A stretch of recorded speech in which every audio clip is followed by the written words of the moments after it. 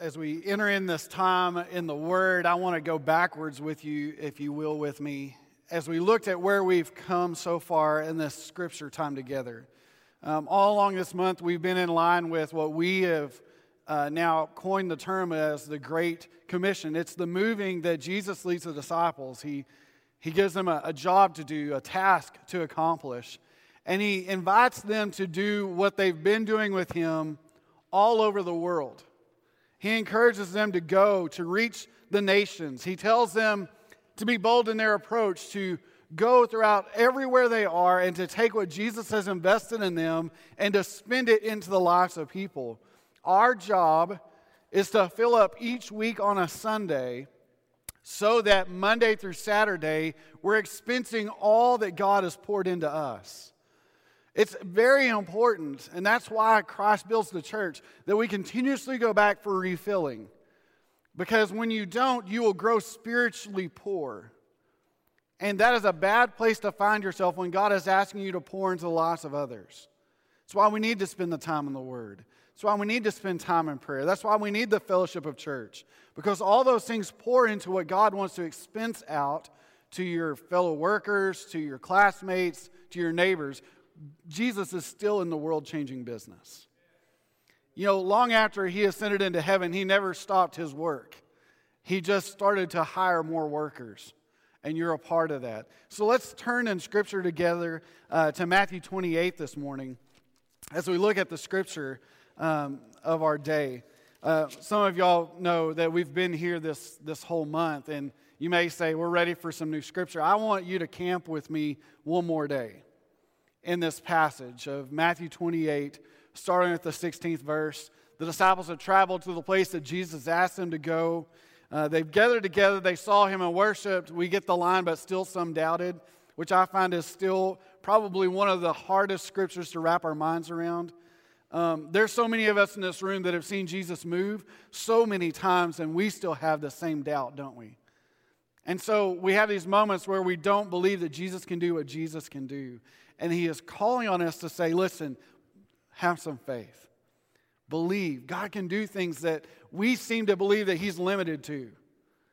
And you may have this trust that Jesus can help you through the flu, but not through cancer. You may have a feeling that Jesus can help you on a test, but He can't help you on a family matter.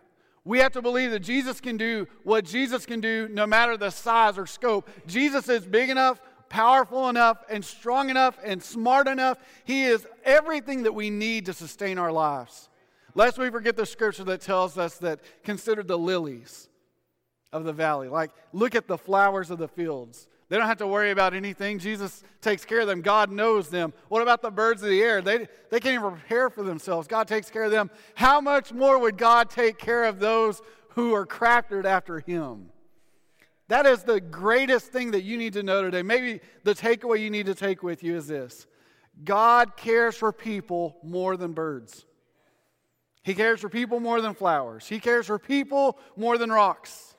God cares for people because there is one creation created in His image to give Him glory, and that's you.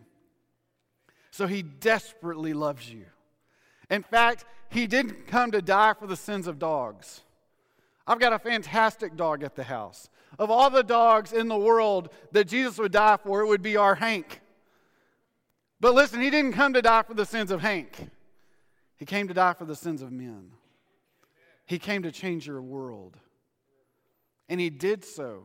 Now He's waiting for you to accept it and then to go and change the world yourself.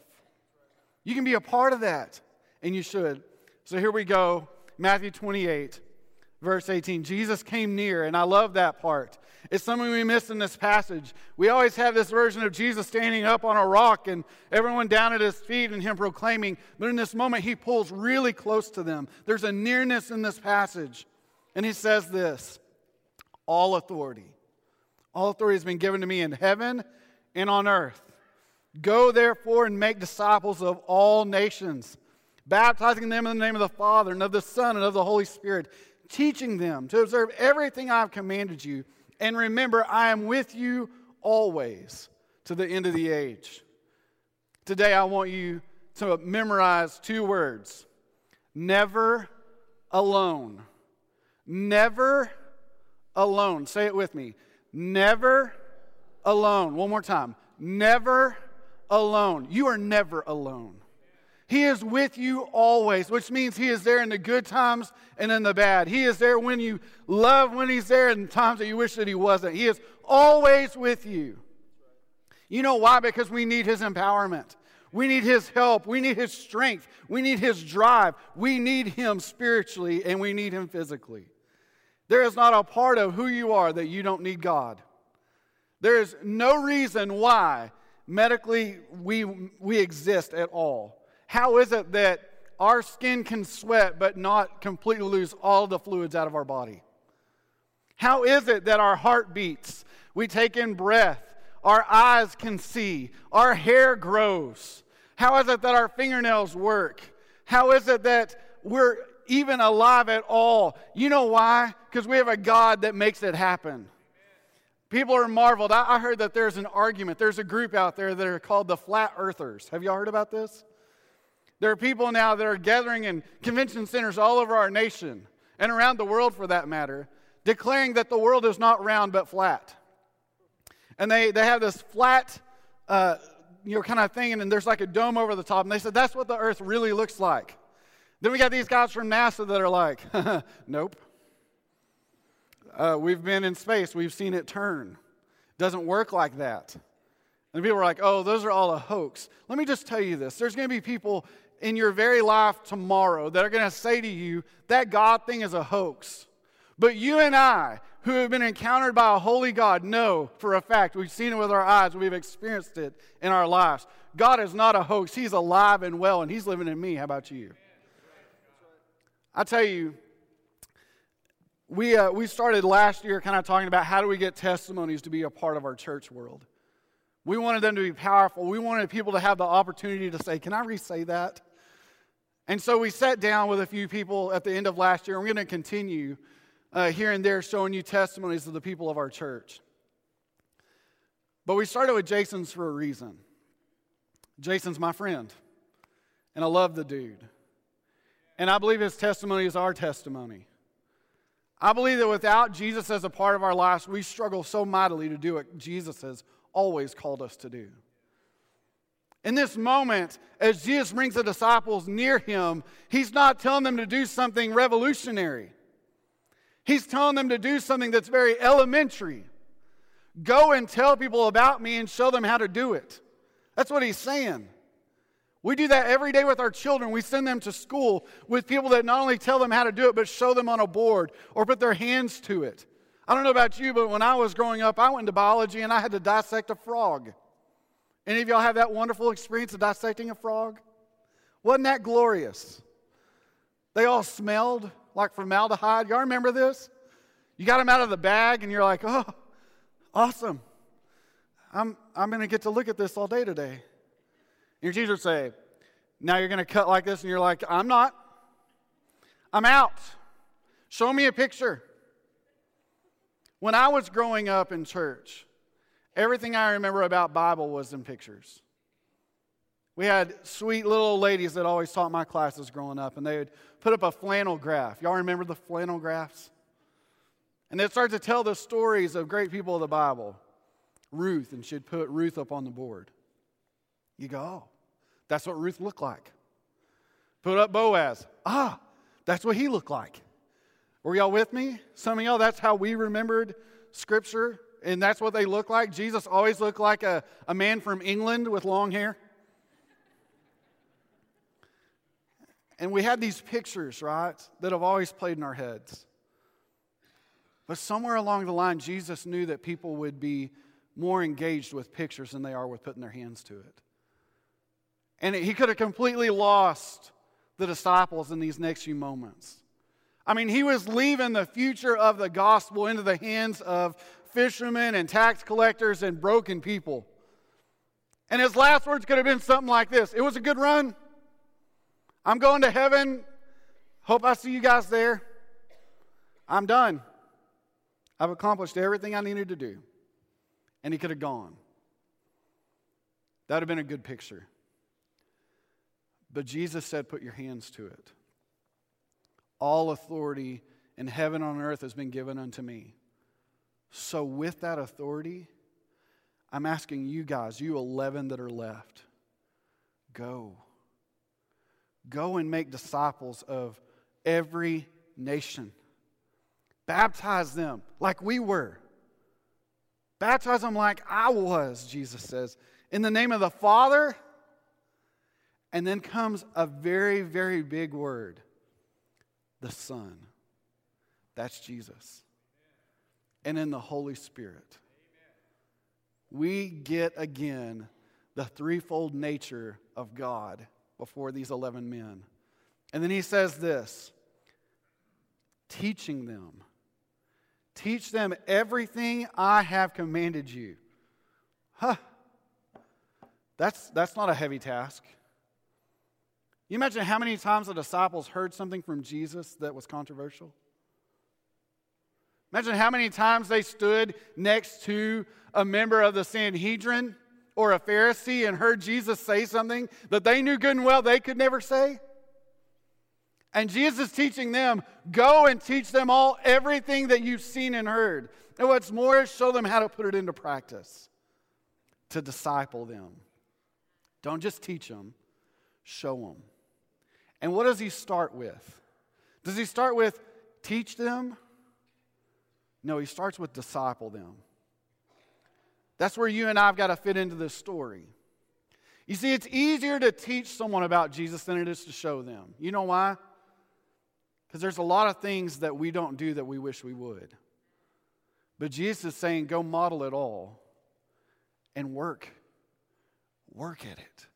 Work at it. Show people that you're working at it. Let me just tell you something that maybe you already know, but I want you to hear again. There is not a man behind a pulpit anywhere in the world today that isn't working on their faith. And if they're not, they don't deserve to be behind a pulpit. All of us need the same thing that you need. We need Jesus to forgive our sins, and we need the Holy Spirit to continuously work in our lives. If not, we should never stand next to one of these. We should never stand before you. So as I preach to you today and I talk to you about what to do, just hear me in this. I want my hands to be as dirty as yours when it comes to doing the work of Jesus. I want us to dive in together. You know why? Because as much as I love you as a church, Jesus loves you that much more. And He loves me. And together we can change the world. We should change the world. And it's not because it needs to look like us. It needs to look like Him. That's why we got to do the work. So as Jesus sends out to this 11 disciples, and He's like, listen guys, all authority has been given to me. And with that authority, I'm handing it off to you. Here's the baton. Run with it. He says to them, all this authority that I have, all this greatness that's been built up, I'm giving to you to go and do the work. You've got what it takes. Disciple them, teach them, baptize them. And then He says something revolutionary, because here's about to be a turning point in history, because in the next few minutes, Jesus wouldn't physically be with them anymore. He says, and I'm with you always. Always. This has to be the deepest thing that you and I need today. So let's look at it. Number one, the Lord never sends us where He's not going. He never sends where He isn't going. It's impossible. You know why? Where is Jesus not at? Is there any place on the planet that Jesus can't go? Is there any place on the planet the Holy Spirit can't move? Is there any place on the planet that God hasn't formed? Is there? No. So you know what that means? Go. He's there. He's there. He's there. He's there in those troubling times. He's there in the good times. He's there when you're sorrowful. He's there when you're enjoying life. He is there in the moments that seem to take your breath away, and the moments that seem gut-wrenching. He is there. It may seem hard and it may seem difficult to see Him, but I promise you, He never is somewhere where you aren't. He is always there. He is always there. You know why? He is desperately in love with his creation. And you may say, I don't want to be anywhere near you. You're going to have to get away from me. And you know what he says? All right, go where I'm not at. That's where you can go where God's not at. Anywhere he's not.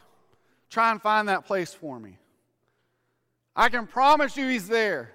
He's there in the darkest and in the most light up places. You know why? It's all his. It's all his. You're all his. Whether you believe in him today or not, you're all his. Which means this, he is a just God. And the fact that today, if our life ended and we didn't know Jesus as Savior and Lord, and Jesus is the way, the truth, and the life, and no one comes to the Father except through him. If he is all that, and today your life ended, and you did not know Jesus as that way, you would spend eternity away from God. You know why? Because at that point, he can push away. And will. But I got to tell you something. The world doesn't know what that feels like. The world doesn't know what it feels like to not have God. Because even the worst people on the planet have his provision. You know how I know? They draw breath. Their heart beats. Their eyes can see, their ears can hear. There is nobody on the planet that can generate that or make that. Only a creator. You see, the world has never seen what it feels like to have an absence of God except for one man. And I believe we can claim that on the cross that Jesus says, Father, why have you turned your back from me? I believe in one moment, one man on our planet felt a separation. One man felt the full void of godlessness. I got to tell you something. As far as you feel from God today, he's there. He's always been there. He wants to speak into your life today. So this Great Commission moment, this moment as Jesus says, take this authority and run with it. Today, Jesus still declares that to his church. He still has the authority. He still is the way. And because of that, he still wants to change lives. Here's the problem. Christians tend to have a lack of evangelical movement. They rarely move any way of being evangelical, sharing their faith, because they're afraid they're the only one moving in that direction.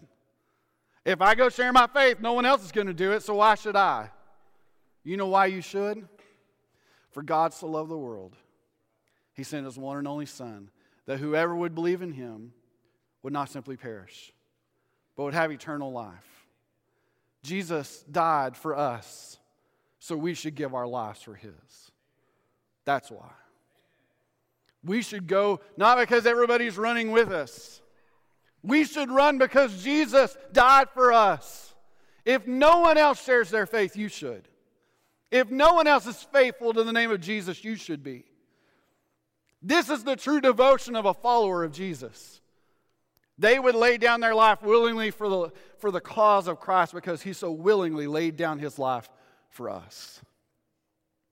We should all have our name written on a list that says, I will go. You name it, I will go. I will be there, and I want to share Christ where I go. I want to be involved in what he's involved in. I want to do what he asked me to do. I want to be active for him because I want him to know his life is worthy for me. The true cause of Christianity is this. Do people really believe that Jesus' life was worth it? Is your life declaring that Jesus' death, burial, and resurrection was worth it? Chronicles tells us something amazing. It's talking about this desolation moment. You know, the people have been scattered, and it talks about how their sins have been overcoming their lifestyles, and they've all kind of started going backwards. And then it has this kind of pivotal point. It says, but if my people, who are called by my name, will humble themselves, turn from their wicked ways, and pray, at that point I will hear from them, will remove their sin and heal their land. Here's the issue with that today. Are you a Christian? Are you a Christian? Are you someone that would say, my name is attached to the name of Christ?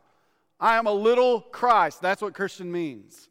I am focusing on being like Jesus. If that is your marker, if in your name tag of description you would say, I mark Christian, if that is you, if you're people called by the name of Jesus, you must go.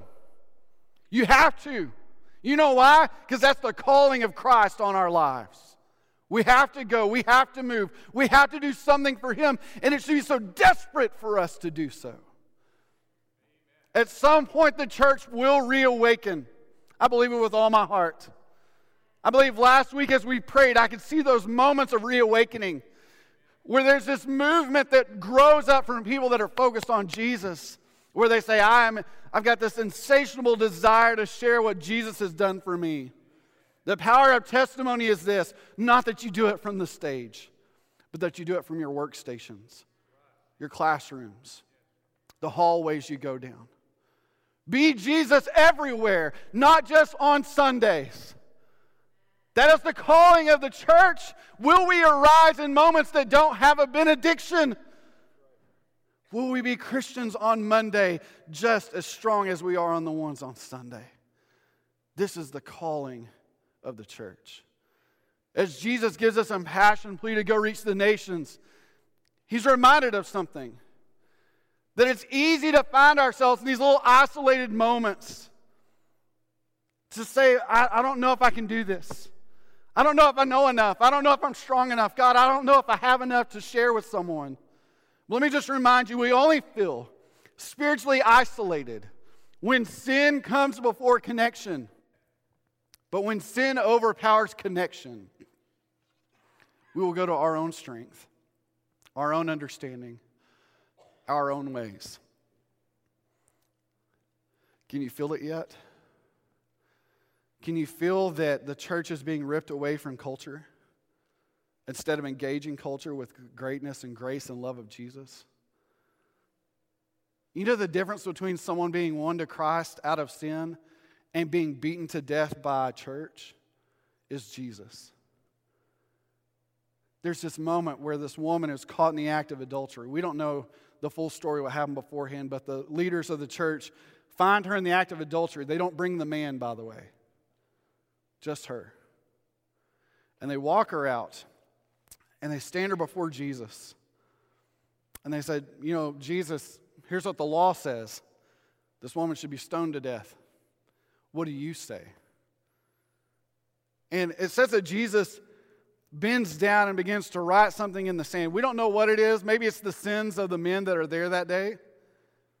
Maybe he's asking the question, how did you know that she'd be committing adultery? Maybe he wrote, where's the man? Who knows what he wrote? All I know is as he writes, he then stands up and says, I agree, guys. So anybody in this room that doesn't have sin, you throw it first. And he waits. The rocks begin to drop. The crowd dissipates. And we just get this moment between the followers of Jesus and this woman.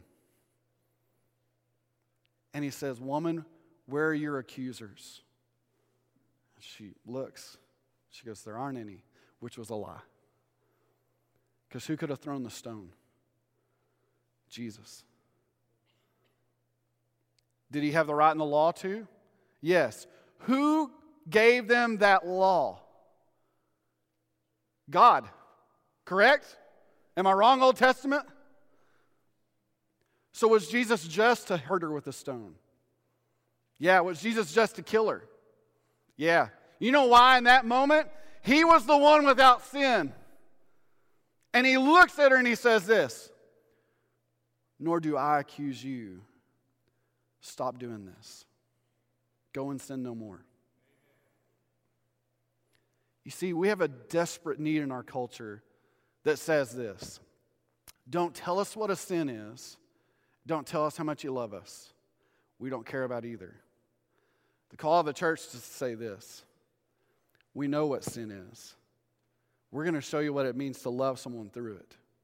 But at the end of this conversation, we don't want you to stay in it. We're not okay with that. We're constantly working on our own sin. Come join us. That's the call of the church. Go therefore into all nations, discipling them. Show them. Don't yell at non-Christians and tell them how desperately they're going to go to hell. Show them how much you long for heaven and how your life's pointing towards it. That will win them. That's what wins, y'all. That's what wins. So how do we get reconnected? Maybe today you're here and you'd say, I feel like I've lost connection with God. I don't have that in me that says, I need to share my faith. I need to be doing something for Christ. I just don't have that, Kyle. How? How do I reconnect? So here's 3 things that show you how to connect. Number 1, seek the Lord.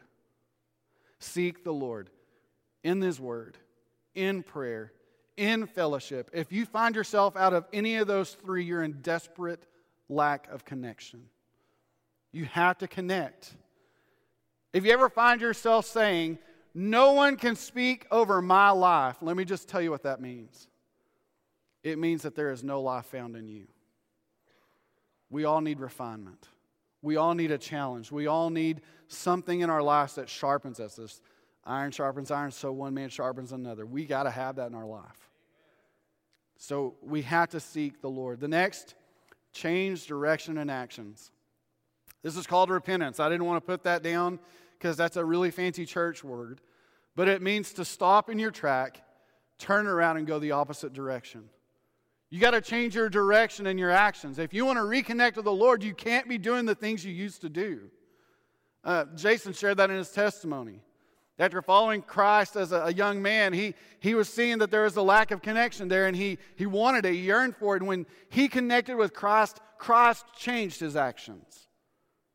So you got to stop your direction. You got to start noticing things in your spiritual walk. You start making an inventory of your walk. How's my time in the Word? How's my time in prayer? How's my fellowship connection to the church? How am I doing in relationship to my actions? Make an inventory. Search, is there anything in me that needs to be refined? Maybe there's something in us today that would be like Psalms. Lord, search me and find if there's any offensive way in me. Do you feel it today that if we really are serious, if we really are going to go for Christ, if we're going to hit the start button at some point, it starts when you and I start to get serious in our walk with Him. There's a man in our church named Jesse. I was a high schooler in our church, and Jesse was there for us. He just had that something. You know what I'm talking about? Like, he showed up at church, and when you walked close to him, it felt like if all of a sudden you could listen to his heartbeat, it would be like beating I'll Fly Away or Amazing Grace. He just had that something. When he prayed, it was like music played in the background. When he read Scripture, it was like he was reading it as though he read it 1,000,000 times. When he talked about Scripture with us, it just seemed like he had studied every seminary course ever made. Jesse had it. And as a high schooler, I wanted it. I wanted to be like Jesse. Jesse one day asked a few of us high schoolers to come to his house. So we loaded up. There's about 4 of us in my Cadillac Eldorado. And we rolled up to Jesse's house and got out. And in his truck, there were these large stones. And he said, boys, there's 12 stones in the back of my truck. I'm going to make an altar in my backyard where I pray to the Lord. Would y'all go help me set them up? I can't move them by myself. I remember setting the stones, and he'd say, I need you to turn it this way or that way. And we set it up, and he said, boys, thank you. Before we leave, why don't y'all get on your knees and pray with me? We were high school guys. Jesse was 87. And in his backyard, we got on our knees, and for about 45 minutes, Jesse prayed over our city, over our church, over each of us by name. I can still hear that prayer. You know why? Jesse had it. And I wanted it. Today, you know people that just have Jesus all over them. If you squeezed them, grape juice and crackers would come out of them. They just have it. And today, do you want it? Do you have a desire in you that says, I want to be filled by God in such a way that when anybody encounters me, I want to be that light. I want to show them Jesus. Do you have that insatiable desire today to see Jesus alive in you? If so, we need to connect with Him. He is always waiting. He is filled to the brim, ready to pour into your life and into the lives of others. I promise you this, if you want to see Jesus move this week in your life, ask Him. He will do it. He desires to do it. He's waiting for you to just ask the question, will you be filled by Jesus today? Will you be changed by Him today? Or will you simply allow Sunday after Sunday after Sunday to happen with no effect? I believe that Jesus can change your life. I believe that Jesus can change the world through you. And I believe it should start right now. Today, in your life and in mine. We believe Jesus can change lives. Amen. I agree with you. So don't just say, I'm okay with that. Ask for it today. Plead before God for it today and be changed by Him forever today. If you will take one step, He'll take 1,000,000 towards you. I promise you, He desires to change your life. So go. Today is the day to go. Today is the day to be filled by Him. Today is the day to change our world. Not because we have it, but because He always has. Let me pray for you. Father in heaven, only You, God, can change lives. But God, You use us, and You want to. God, You want to mobilize Your kingdom. So God, start it with us. Start it in me. Start it with my church family here at Quail Creek. Lord, start it today. We believe that You can change lives, so praise God. You're going to start with us. Fill us today, Lord. Change our lives. In Your name we pray it. Amen.